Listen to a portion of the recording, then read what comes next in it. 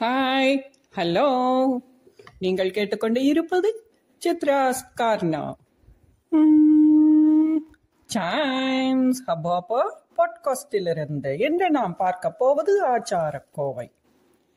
முதியவரை பக்கத்து வையார், விதிமுறையால் உண்பவற்றுள் எல்லாம் சிறிய கடைபிடித்து அன்பில் திரியாமை, ஆச்சாரம் நீங்காமை, பண்பினால் நீக்கல் கலம். இப்பொழுது கொஞ்சம் பொருளை பார்ப்போம். தம்மை காட்டிலும் முதியவர் உண்ணும் பொழுது அவர் அருகிலேயே அமர்ந்து உண்ணக்கூடாதாம். விதிமுறைப்படி உண்ணும் பொழுது சிறிய பாத்திரங்களில் உணவுப் பொருட்களை வைத்துக்கொண்டு அன்பு மாறாமல், ஆச்சாரம் தவறாமல் உண்ண வேண்டும். உண்ட பிறகு என்ன செய்ய வேண்டும்? பாத்திரங்களை எச்சில் படாமல் தள்ளி வைக்க வேண்டும். இப்பொழுது உண்ணும்போது என்ன செய்ய வேண்டும் என்று பார்த்தோம். அடுத்தது என்ன செய்ய வேண்டும்? உண்ட பின்பு என்ன செய்ய வேண்டும் என்பதை பார்க்க வேண்டும், இல்லையா? இழியாமை நன்குமிழ் தெச்சில் அறவாய், அடியோடு நன்கு துடைத்து வடிவுடைத்தா, முக்கால் குடித்து துடைத்து முகத்தொரு பொத்த வகையால் விரலுறுத்தி வாய்ப்பூசல் மிக்கவர் கண்ட நெறி. அதாவது ஆசிரியர் என்ன சொல்க வருகின்றார் என்றார். அதாவது ஆசிரியர் யார்? பெருவாயின் முள்ளியார். நாம் உண்ட பின்பு என்ன செய்ய வேண்டும் என்பதற்காக ஒரு சிறிய பாடலை இப்பொழுது பார்த்தோம். ஆசிரியர் பெருவாயின் முள்ளியார் சொன்னது போல, உண்ட பிறகு வாயில் கொண்ட நீர் உள்ளே போகாதபடி நன்றாக கொப்பளித்து உமிழ்ந்துவிட்டு எத்தெச்சில் அறவாய் அடியோடு நன்கு துடைத்து, அதாவது வாயையும் பாதத்தையும் நன்றாக துடைத்து 3 முறை தண்ணீர் பருகி, பிறகு கண், காது, மூக்கு முதலானவைகளை விரல்களால் துடைப்பதே வாய்ப்பூசல். எத்தனை அழகான வார்த்தை அல்லவா, வாய்ப்பூசல். ஆனால் இன்று இந்த நாம் சொல்லை பயன்படுத்தினால் அதற்கு அர்த்தமே வேறு மாதிரி சென்றுவிடும். வாய்ப்பூசல், பொத்த வகையால் விரலுறுத்தி வாய்ப்பூசல் மிக்கவர் கண்ட நெறி. வாய்ப்பூசல் என்ற ஒழுக்கம் மிக்கவர் கண்ட இது தூய்மை முறையாகும். அடுத்தது என்னவென்றால், அந்தி பொழுதில், அதாவது மாலையில் என்னென்ன செய்வதை தவிர்க்க வேண்டும். இதுவும் யார் கூறுவது? ஆச்சாரக்கோவை எழுதிய பெருவாயின் முள்ளியார்.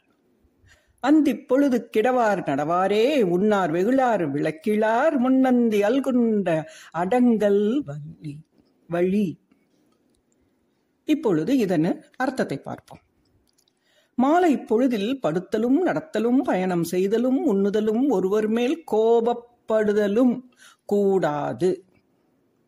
இதற்கு என்ன உள்ளர்த்தம் என்றால், சந்தியா வேளையில், அதாவது மாலையில் 6 மணி அளவில் மற்ற காரியங்களை தவிர்த்து இறை வழிபாடு செய்தல் சிறப்பு என்பது கருத்தாகும். நடத்தலும் கூடாதாம், பயணம் செய்தலும் கூடாதாம் என்றெல்லாம் எடுத்துக்கொள்ளாமல் இறை வழிபாடு செய்தல் சிறப்பு என்பதே கருத்து. அந்தி பொழுதில் வீட்டில் விளக்கேற்ற வேண்டும். முன்னிரவில் உணவு உண்டு ஓரிடத்தில் அடங்கி ஓய்வெடுத்தலும் சிறந்த நெறியாகுமாம். இப்பொழுது அதாவது இந்த காலத்தில் டாக்டர்கள் எல்லாம் என்ன சொல்கிறார்கள்? சீக்கிரமே உணவு உண்டு விடுங்கள், அதாவது இரவு உணவை. அப்பொழுதுதான் ஜீரணமாகும். Especially for the elder ages people. ஒரு 7 மணி அல்லது 8 மணிக்குள்ளார உங்களோட டின்னரை முடிச்சுக்கோங்க. இதுதான் இப்பொழுது சொல்லப்படும் அட்வைஸ். அதான் அந்த காலத்திலேயே யார் சொல்லியிருக்கிறார்? எஸ், பெருவாயின் முள்ளியார்.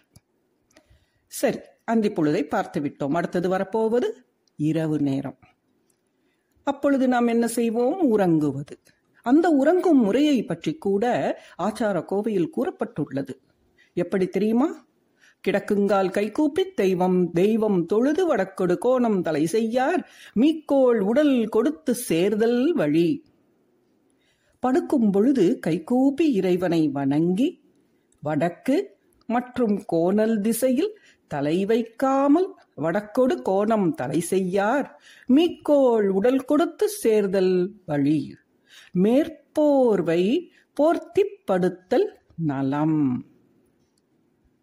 இறைவனை தொழுதுவிட்டு நாம் படுக்க வேண்டும். அன்றைய பொழுது எப்படி கழிந்தது என்று நாம் எண்ண வேண்டும். எங்கே எந்த பக்கம் தலை வைத்து படுக்கக்கூடாது? வடக்கு பக்கம். கோணல் திசை. கோணல் திசை என்றால் இந்த திசையும் அல்லாமல் அந்த திசையும் அல்லாமல் ஒரு முட்டில் தலை வைத்து படுக்கக்கூடாது. அதற்கு மேலாக போர்வையை போர்த்திக் கொண்டு தூங்க வேண்டும். மீக்கோள் உடல் கொடுத்து சேர்தல் வழி.